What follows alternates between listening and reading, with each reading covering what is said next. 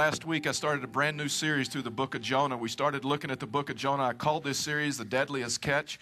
And so last week we looked at chapter 1. This week we're going to go all the way through chapter 2, a prayer that Jonah had prayed. For those of you that weren't with us, most people think that Jonah is the guy, or the moral of the story is the guy that got swallowed by the whale, and that's true.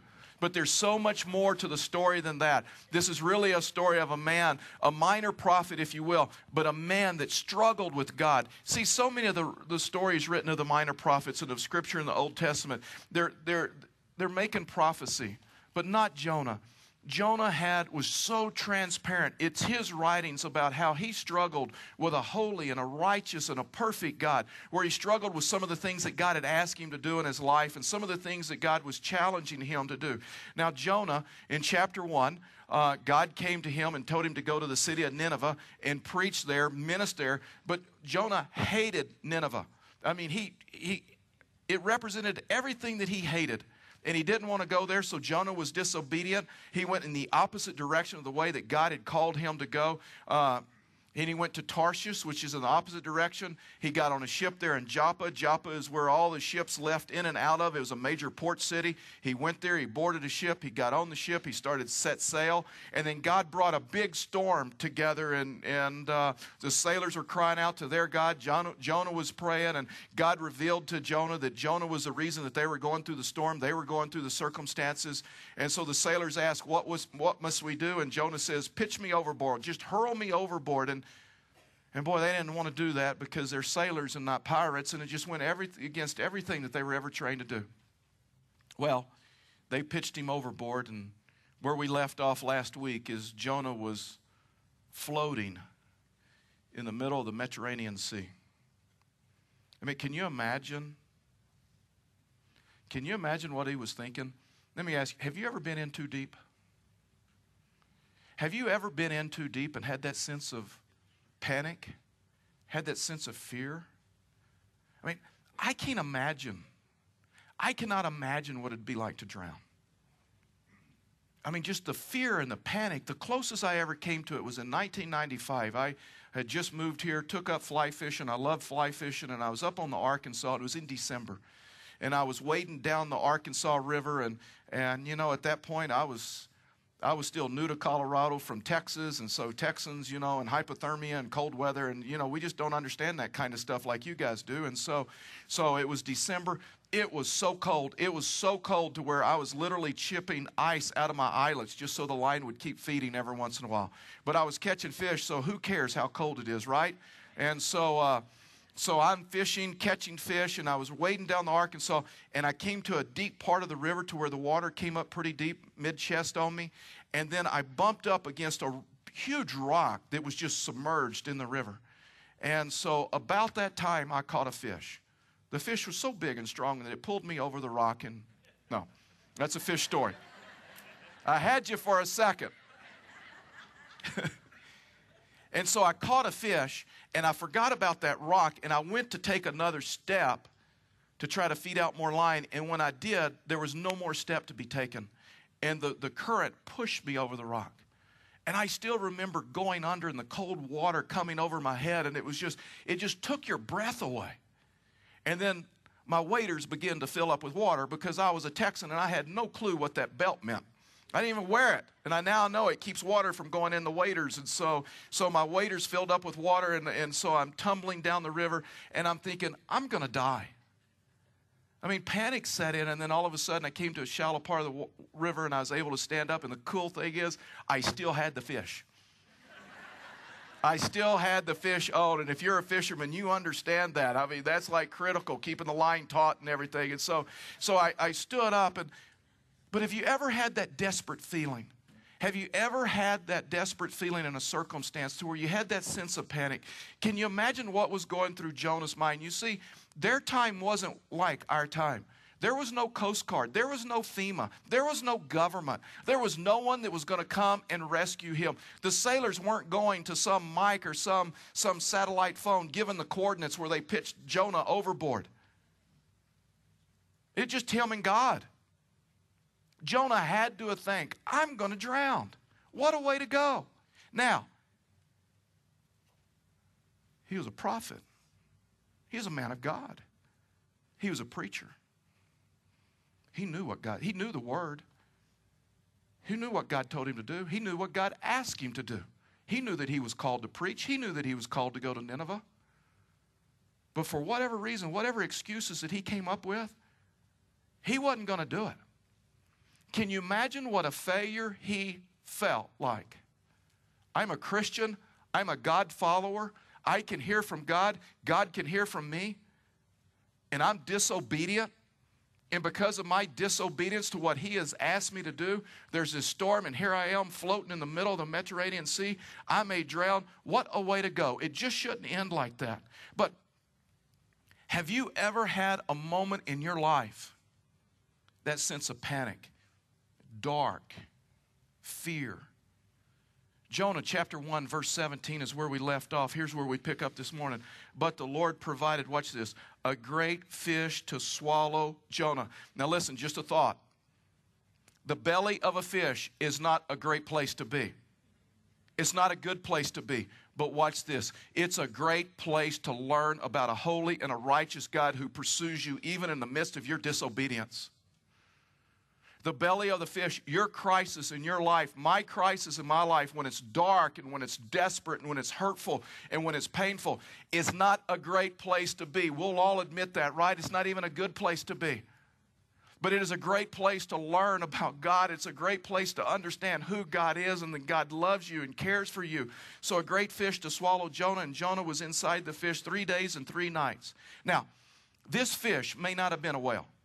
It just may not have been a whale. It's not the same Hebrew word that is used in Job for the Leviathan or for the sea monster. So we know it was a large fish, but it may not have been a whale. Fact is, Jonah may not have even been in the belly of the fish, because the Hebrew word means oral cavity. It means being totally engulfed or covered up by something. Now, most people believe it's a whale because a whale is a mammal, air-breathing.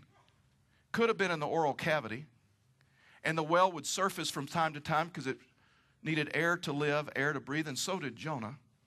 Also, a whale, being a warm-blooded animal, gave Jonah the warmth that he needed, so hypothermia wouldn't set in. It makes sense.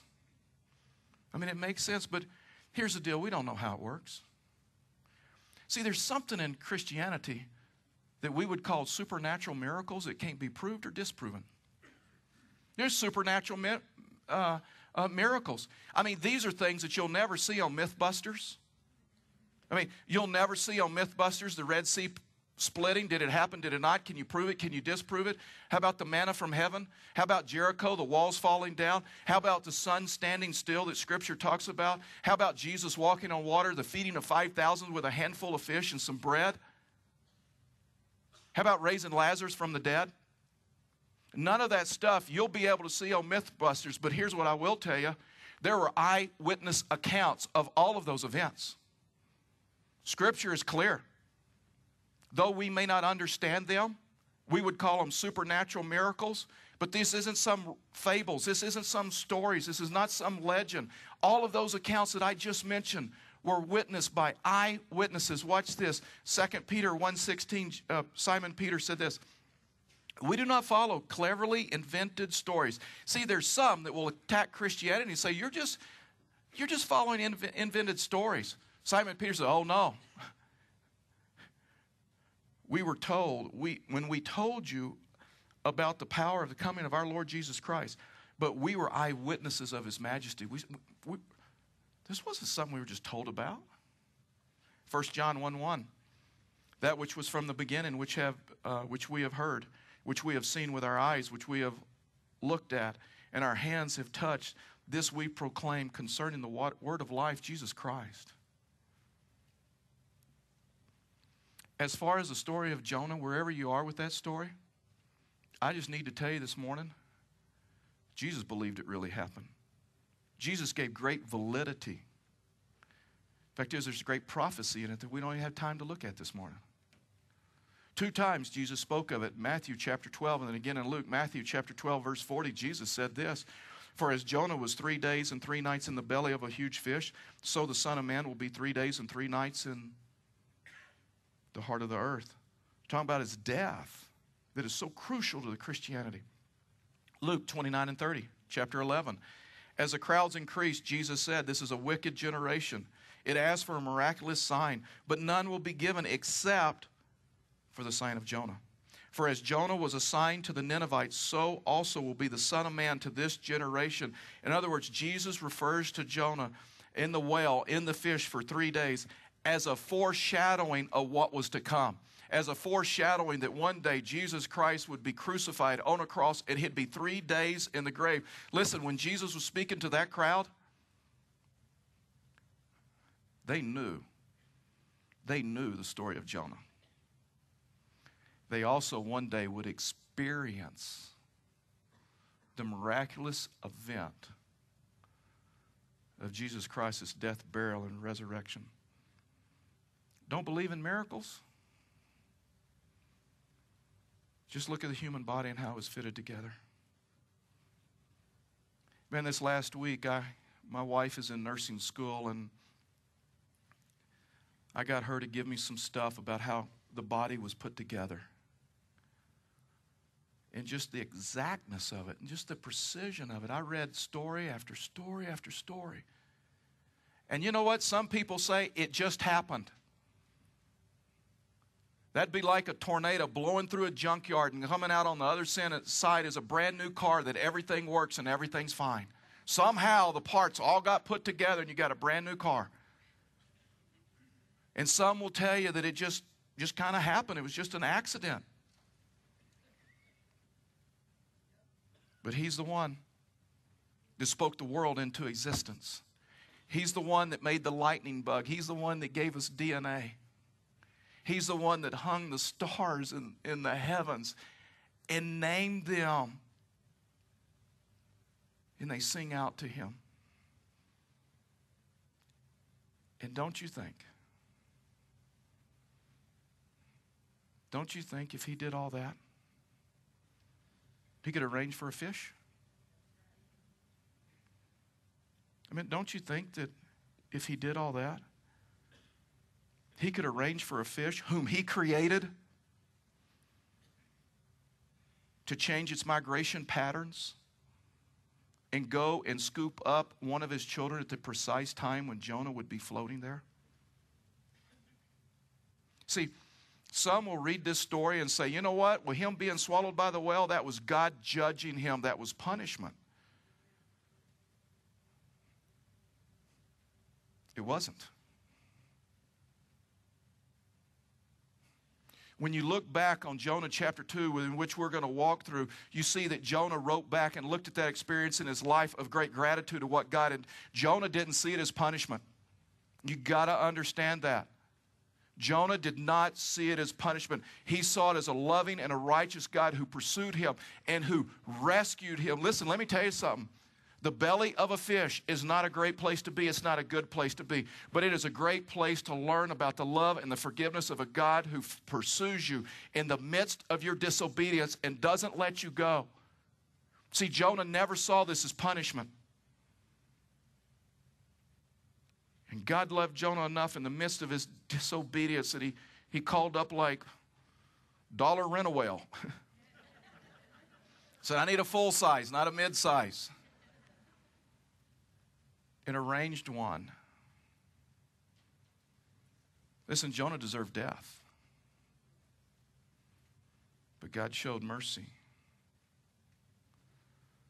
Talking about a God who pursues. You realize God will pursue you in your disobedience and not to turn his back on you. God had every right.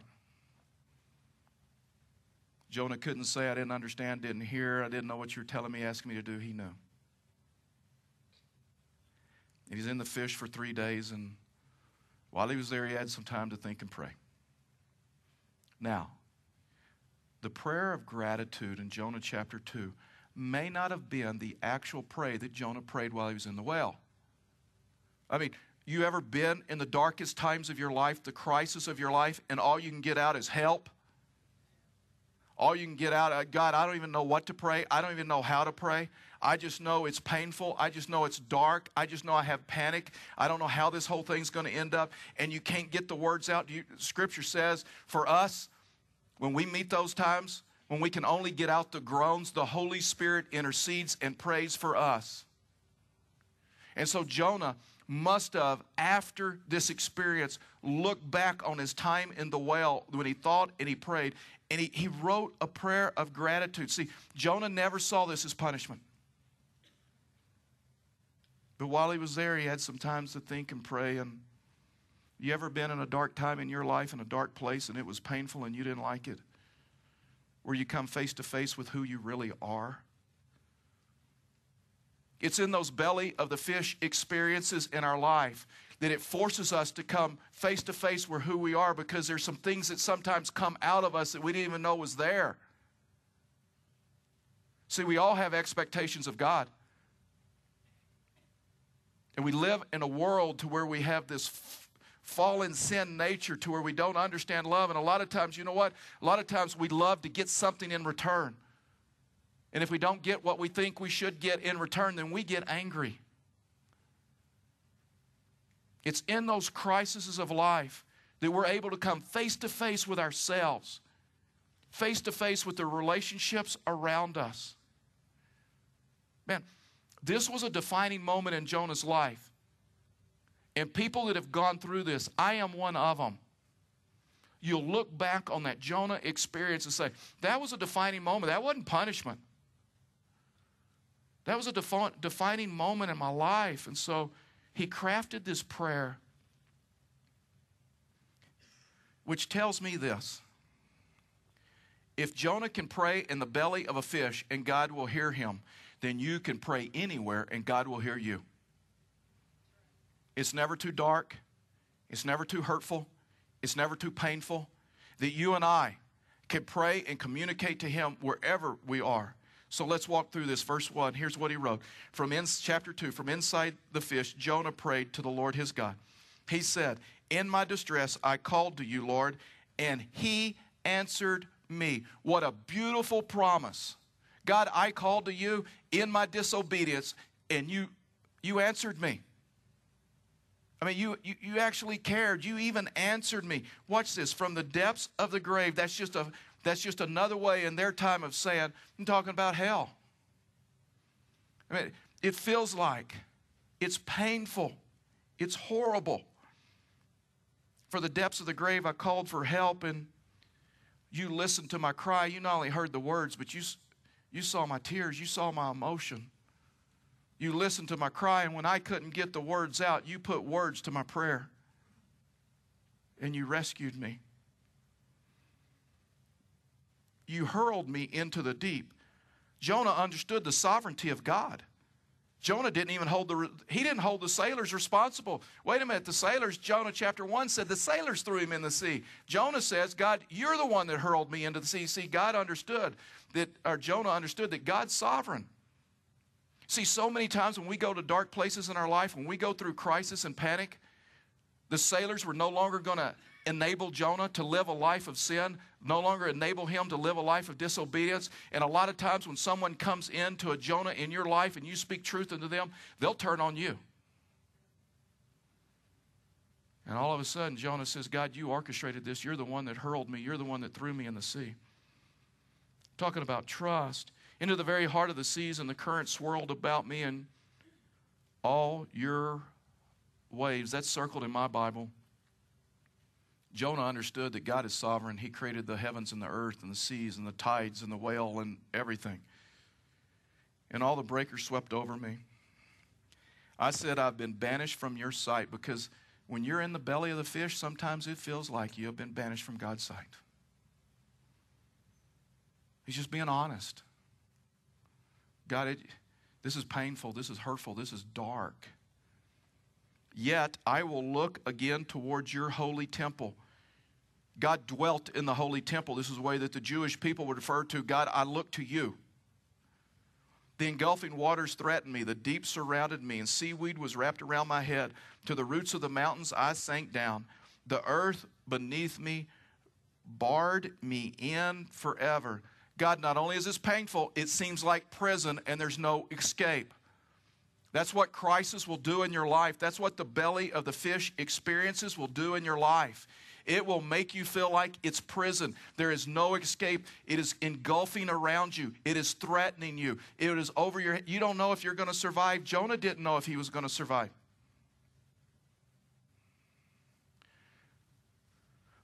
But you brought my life up from the pit. O Lord, my God. First time he says that, my God. The belly of the fish is not a great or a good place to be, but the belly of the fish is a great place to learn about your deliverer, to learn about your Savior. He made God very, very personal. My Lord, my God. God became very, very personal to him. How many of us this morning could sit down and write a prayer of rescue? A prayer of gratitude for a time that we went through a belly of the fish experience, that we went through a difficult time, and we could look back on that and say, God, it wasn't punishment. I am so thankful for what you've done in my life. How many of you could agree with this statement that Jonah basically made, even though we may not see him? God is at work in the midst of the darkness. Listen, something I'm learning in my Christianity is this, that when it seems like God is doing absolutely nothing in my life, that's when he's working the most. In the darkest times of my life, the most hurtful, painful times of my life, I have learned when I look back over it, just like Jonah did, I realize that's when God was pursuing me. Have you ever gone through a situation like this where you feel like it's desperate? Even when it's dark, God is at work. And he is with you. Nietzsche said this, said that a man can endure torture if he knows the why of his life. He basically said a man can endure anything if he knows the why of his life. Jonah would absolutely disagree with that statement. He said it's not in knowing the why, it's in knowing the who. You may never know the why. You may never know the why, the situation, the hurtful things that you're going through, the belly of the fish experiences. And listen, let me tell you something. Even if you know the why, it will not get you through it. Only in knowing the who. My Lord, my God. It's in knowing the who. So many people waste so much emotional energy on trying to figure out the why of this experience and why is it so painful? Why'd they do that? Why'd I respond like that? Why is this going on? And Jonah say it's not in knowing the why. You never see him ask God why. Jonah says it's in knowing the who. You see, a belly of a fish is not a good place to be. But it's a great place to learn about the who.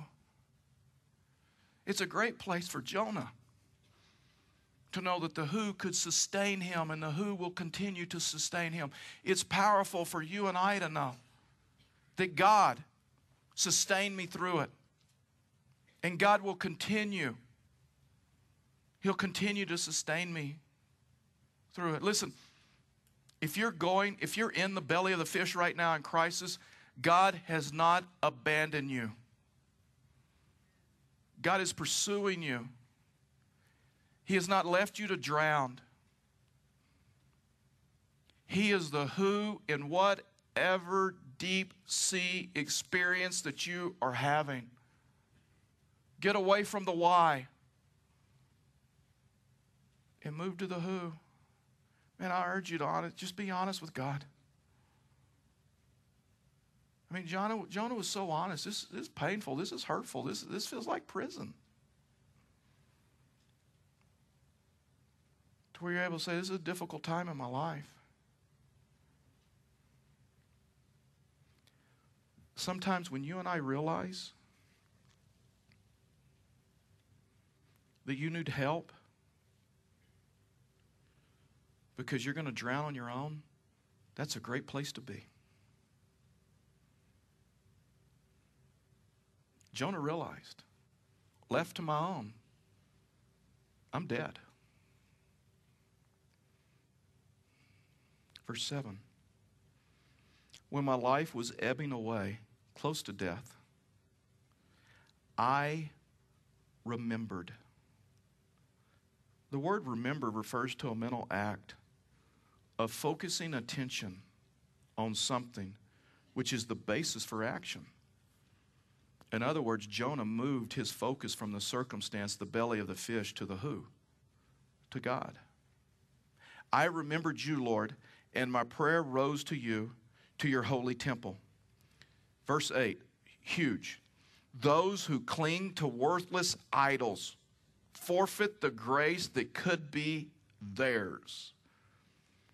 Those who worship false idols, those that trust in man, those that trust in chariots, those that trust in the temporal, you turn your back on God.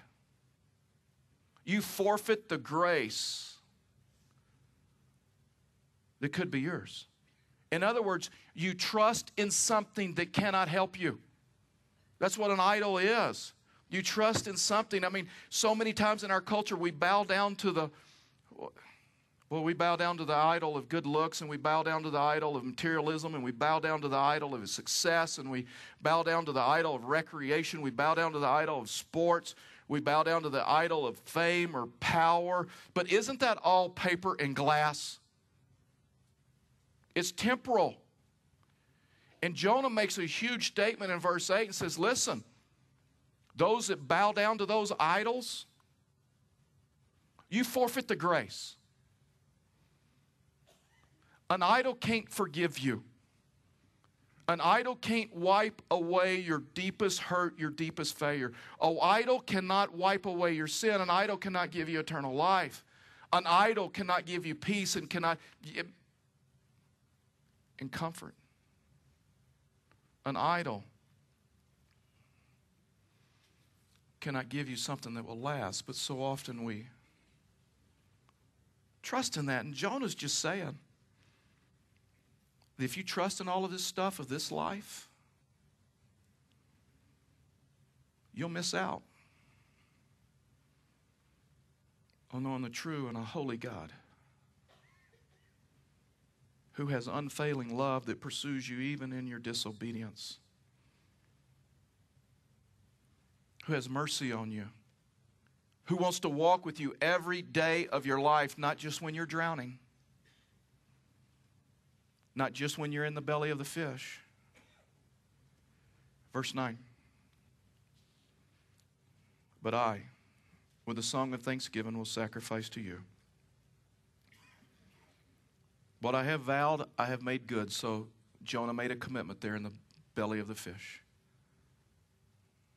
Some of the deepest commitments I've made are in the crisis of my life, when I came face to face who I was and who he was.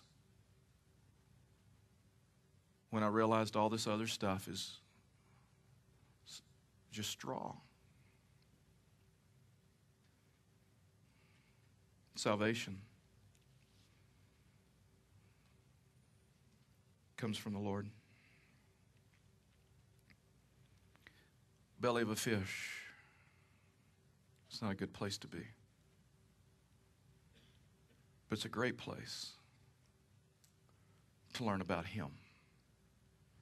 And I've asked Kelly Hall, Kelly, you come. I've asked Kelly Hall to give a brief testimony of a time in her life when she went through a Jonah experience in her life and what God did for her. So I was going to call you Jonah. Kelly, okay, Jonah. You come. I'll take it. 23 years ago, I married a handsome young fighter pilot named Lee Hall.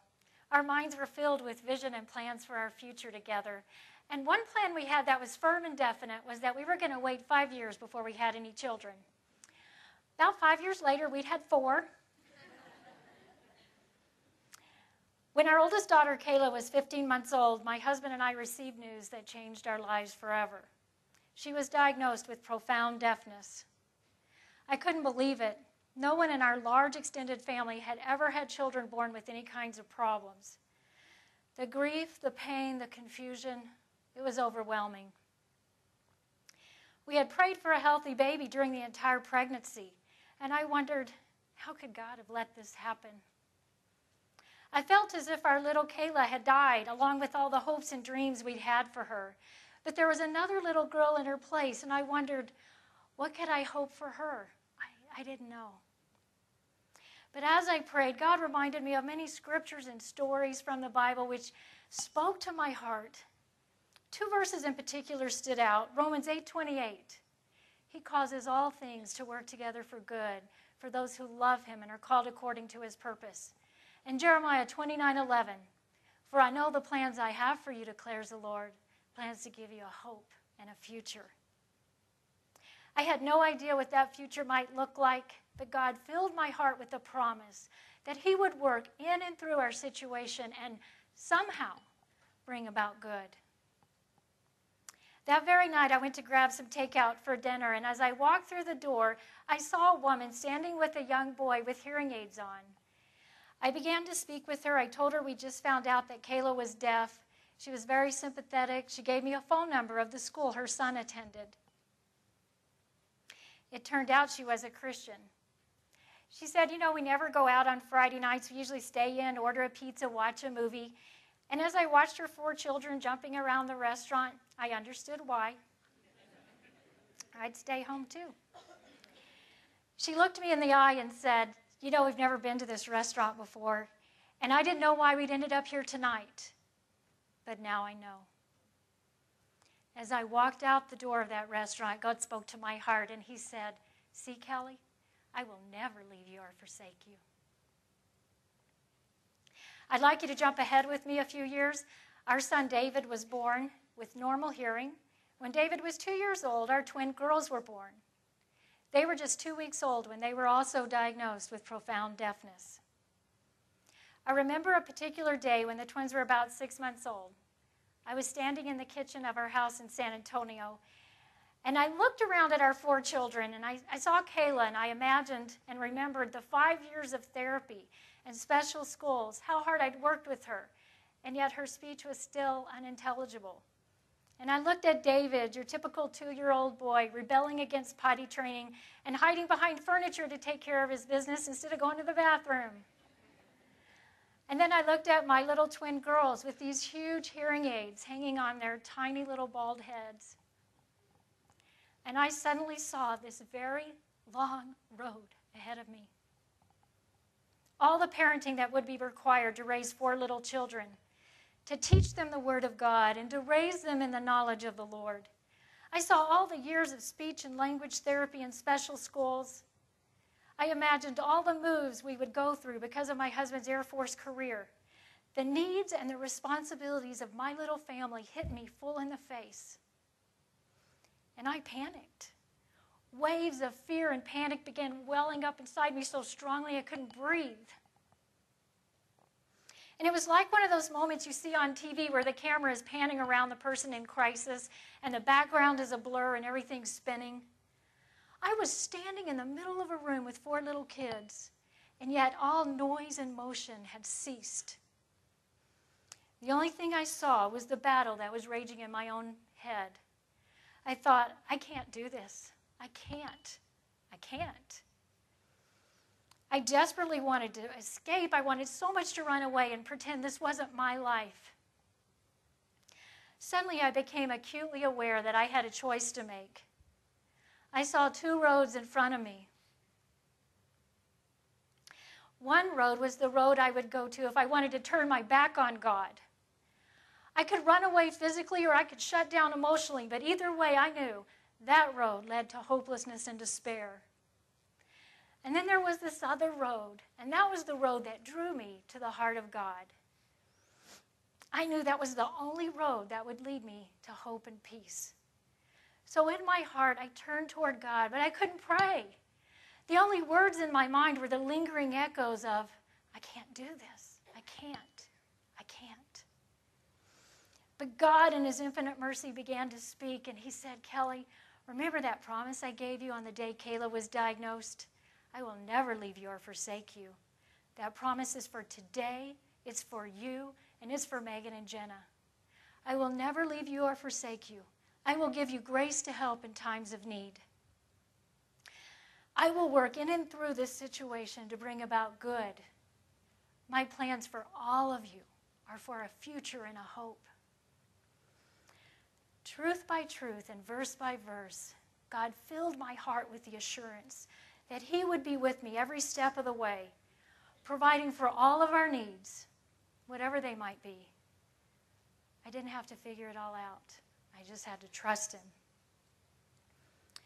16 years have passed since that day.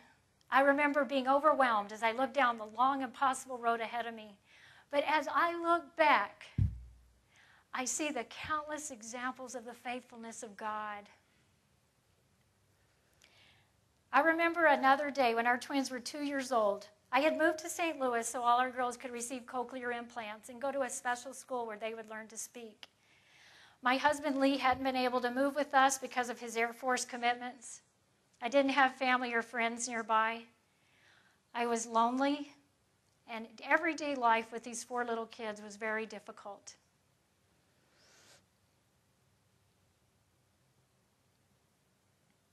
I remember one cold, wintry day, I had dropped all the kids off at their various schools and therapy, and I was exhausted. I had just a little bit of time before I had to turn around and start picking them up again, and I plopped down on the couch, didn't even bother taking off my coat or my gloves, and I began to just pour out my heart to God. I talked to him about everything that was going on in my life, and then I prayed scripture after scripture, all the promises that I'd memorized that I kept tucked inside my Bible. And through God's word, he filled me with a sense of his presence. And I said, God, thank you for the way you've encouraged my heart. Thank you for meeting me here. But I am still very lonely. I just want to talk to someone. I couldn't think of who I could call, who could possibly understand what I was going through, who could even handle all the emotions I was feeling. So I told God, if you want me to talk to someone, you're going to have to make them call me. A few minutes later, the phone rang. On the other end was a Christian woman I had recently met, and she said that for 3 days, God had been whispering my name to her and telling her to call me.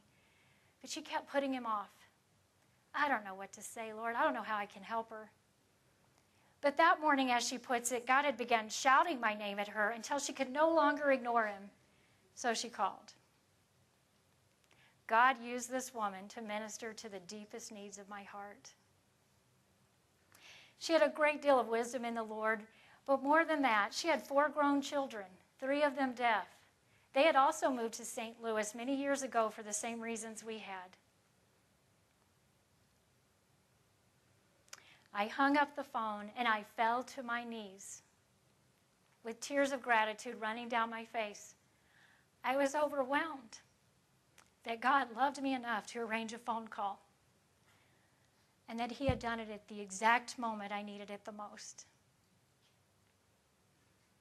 I'd like to share with you my prayer of gratitude. And even though it's written in the first person, I would like to ask you to bow your heads and make it your prayer. God, I'm incredibly grateful that you're a God who knows the future. You go before me into every situation, and you plan exactly how you're going to provide for me. That truth alone comforts my heart with your supernatural peace.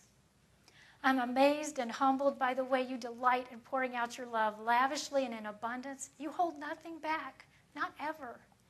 Your hope and love have pulled me out of pits of despair. You are a God who keeps your promises. You will never, never leave me or forsake me. You've held me in your arms when I needed comfort. You prayed for me when I had no words. You've ministered to my heart when I was grieving, confused, lonely, worn out, and overwhelmed. You've made me fall more deeply in love with you as you have proven yourself to be my rock, my refuge, my strength, my joy, and my shelter in every storm. You are my hope, and most importantly, my salvation. I'm eternally grateful that I could rest in your constant, tender, loving care. I love you. Amen. I'm going to ask you a question. What is your fish story? Do you have a rescue story? How did God rescue you? May have been providing a friend for you. May have been providing a church for you. May have been providing for someone in a waiting room of a hospital, a doctor's office.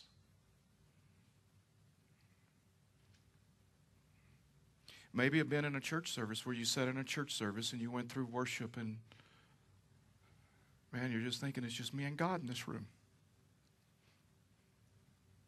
It's like nobody else in this room. How did God rescue you, and what did He rescue you from? If you'd say, you know what, I don't know that I have a rescue story, but the story of Jonah was a foreshadowing of the death and burial and resurrection of Jesus Christ. Maybe He's pursuing you at this moment to rescue you and to bring Him to Himself. And maybe you just need to ask Him to come into your life and forgive you of your sins and give you the gift of eternal life and start walking with Him. But I'm going to ask you to do me a favor. We provided an email account called jonah@fellowshiptherockies.com or .org. It's on the side screen. I would love for many of you to send me. I'll be the only one that will see this email. If you don't want to include your name, you don't have to. Would you write a prayer of gratitude just as Kelly has done? Of what he has done for you, what he rescued you from? And would you send it to me? I'll never use your name. But I will weave some of these in this Jonah story because it is my desire. Jonah, listen, Jonah is way more than a story about a man who got swallowed by a fish. It's a man that had struggles and issues with God, came to face with who he was, and came into a deeper relationship with him. Maybe you're running from him this morning. Maybe you know he's called you to ministry. He's called you to do something. And you were like me and you just wondered, God, how will you even provide for me? How will you even care for me? And that keeps you from it.